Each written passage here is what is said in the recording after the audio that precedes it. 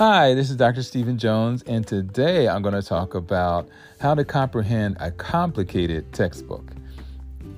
And I know there are a lot of students, both elementary, middle school, high school, college. You're all doing a lot of reading out there. So I wanted to give you some strategies for these different types of books, and some of them can be complicated. So I want to give you some tips and strategies that you can use right away to help you comprehend. And so, always say sometimes you need to read in small chunks and bites. In other words, 20 minutes, you need to take that. Sometimes I see students reading for hour after hour, and then I ask them afterward, have you comprehended? What do you understand? And they feel lost because the information is so overwhelming. So sometimes you need to take those 20 minutes to do some reading, taking some notes, digest the information, and then proceed. Or you might need to take a 5-minute break and then come back. But taking time to make sure that you're getting it in bits and pieces can be helpful as you're reading. I wish I had known this when I was in college, because sometimes I just read, and I asked myself, have you learned anything? And it's like, really, I just read it for saying I read it. So it's really important that you comprehend it as you're reading and going along. So get an understanding of what are the critical points. In every chapter, there's 4 or 5 critical points that they want you to understand. And sometimes they'll be highlighted in some way. And you want to make sure that you understand those critical points. And you can also go to the back of each chapter, because they may have some questions that you can answer that demonstrate that you understand the critical points. These are all a part of being a critical thinker and learning the best way to gather the information from what you're reading is asking yourself questions afterward as well. Define the important terms. I see students reading through books, and there are terms there that they don't understand, but they've never gone to search it in I guess most people are doing on Google now, but search the term on Google so you have a definition of what the word is. And that will help you build context in what you're reading. And it'll make it a lot more fun, because it won't seem as complicated, because you know exactly what they're talking about and what the terms and definitions are. So take time to be clear on words, or even, let's say you're reading and it's just going to stop you. Write down the word and then come back and do some research on the word so you can fully comprehend it. Another thing that you can do is talk about the books that you're reading with other students, other teachers, parents. Just talk about some of the things that you're learning. Now, I know, I will admit, some people might call you a geek, or say that you're trying to be really smarter than them, but it's worth you sharing with other people, because they're going to get so excited about the information that you have, and you're going to learn something from them. Maybe as you're sharing it with them, they'll share some facts with you that you didn't even know that they know. So once you read that book, another way to prove that you learned it is to go out and tell everybody else about it, or maybe you might even end up tutoring somebody on the subject that you're studying. So it's really important to take that in. And I'm not against audiobooks either. That's something I'll talk about in a few minutes. But make sure that you're comprehending. That's what my real point with this whole topic that I'm doing today. So you're going to talk with others. The library is still a good place to find people that can give you help and help you find other books and resources and websites. A lot of us have forgotten about that. We're so busy sitting in our homes on the internet, going on Google, that we forgot about the people who are the experts who can really provide us with the great information about other books and resources. So, get up out of your house, go down the street or wherever the library is, especially if you're at a university. The library is right on campus. Go over there and ask for some help so that you can find these books easily and be successful in understanding your course. Now, going back to audiobooks, again, I'm not against audiobooks. Are you an audio learner? That's one of the things you need to know. I see some students, they sit in class and they can absorb all the information because they're an audio learner. They're not a visual. So, you could read the audiobook before you actually read the book, or you could listen to an audiobook after you read the book. Those are things that you can do.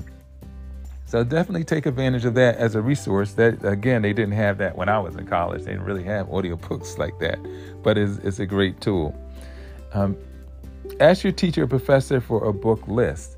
What are the books that they enjoy? What are the books that they've read that help them to understand the topic? And then you may have another, let's say you're in a biology class.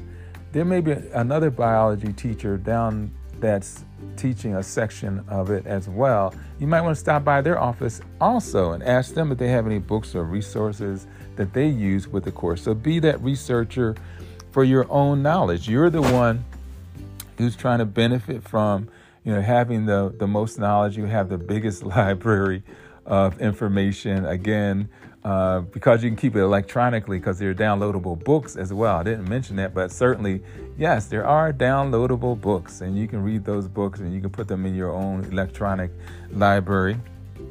And the one thing about the downloadable books is you can highlight them, you can take notes from them, so they have some flexibility in terms of how you can digest the information.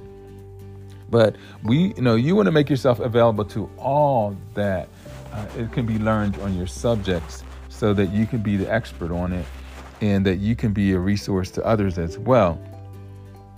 Now, it's also important to have these textbooks as you're doing a research paper, because a lot of the research papers will request that you list all the books that you've read or all the online resources that you've used as part of your research to make your point on that paper. So again, you want to become the expert. You want to have the best understanding of your topic.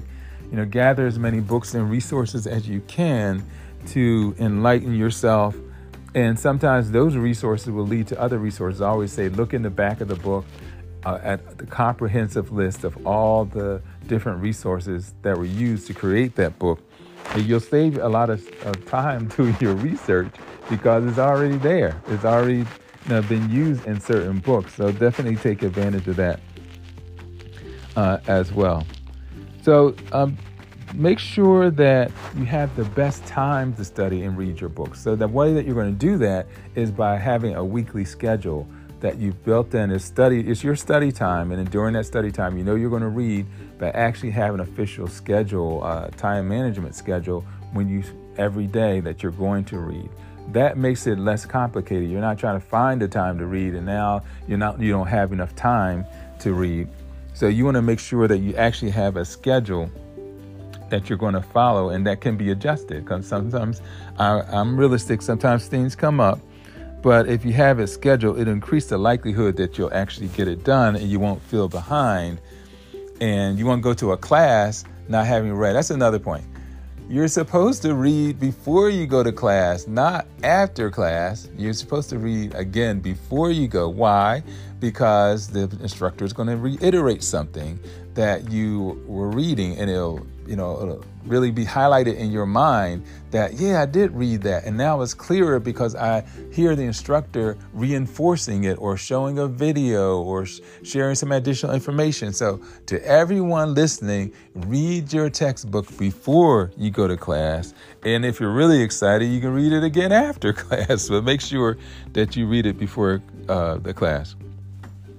When you get to class, also, if you have questions from your book, write them down. Make sure you do that while you're studying. Write those questions down, and then go to the class and ask your instructor questions about things that you saw in the book that you didn't understand. Or if there's no time for that, then schedule a meeting with your teacher or professor and try to get those questions answered. That's the way you do well on an examination. You do the preparation, you get organized with all your books and resources and do your research, and then you're equipped. And I always say, and if you've ever taken or listened to my test-taking strategies, you should always study at least 5 days ahead of any examination. Not the day before. I'm saying 5 days. What does the 5 days allow you to do? It allows you to read your books. It allows you to watch videos. If you can listen to your instructors past, maybe they videotape some of their lectures, you can listen to the lectures. So you doing those 5 days, you have plenty of time to get as much information that you can for the next examination. So definitely make sure that you're doing the preparation those 5 days ahead. If there are any books that are easier to read, maybe you want to start with those. So get an understanding. Make sure that you're comprehending. If you're able to write down the information that you've studied, that's, again, demonstrating that you actually understand it when you can write it down, when you can show the comprehension of that material. Also, look in the back of the book for different types of papers that may have been written on a topic. You're doing a research paper, so you maybe want to just read some of the research papers that have been done along with the books that you have. So that's just another source of information for you. Another thing that you can do is contact the authors of these textbooks. A lot of times they'll say, email me, or this is where I'm going to give a presentation. So do your research on what the author is doing, and that's another way to gather some great information. So I'll never make these long, but I do want to be a resource to you. Hopefully you've understood what I'm saying today about improving your ability to understand textbook and to make it more comprehensive for you. This has been Dr. Stephen Jones, and I am the owner of SAJ Publishing. I have several books on how to study and find scholarships, and for parents to help their children do well at school, for you as an individual or your school to benefit from. So you can go to drjonesbooks.com. If you need to reach me, you can reach me at my email, stephenjones@rcn.com, or you can reach me at 610-842-3843. I hope this has been a wonderful opportunity for you to enhance your reading, enhance all of your learning skills.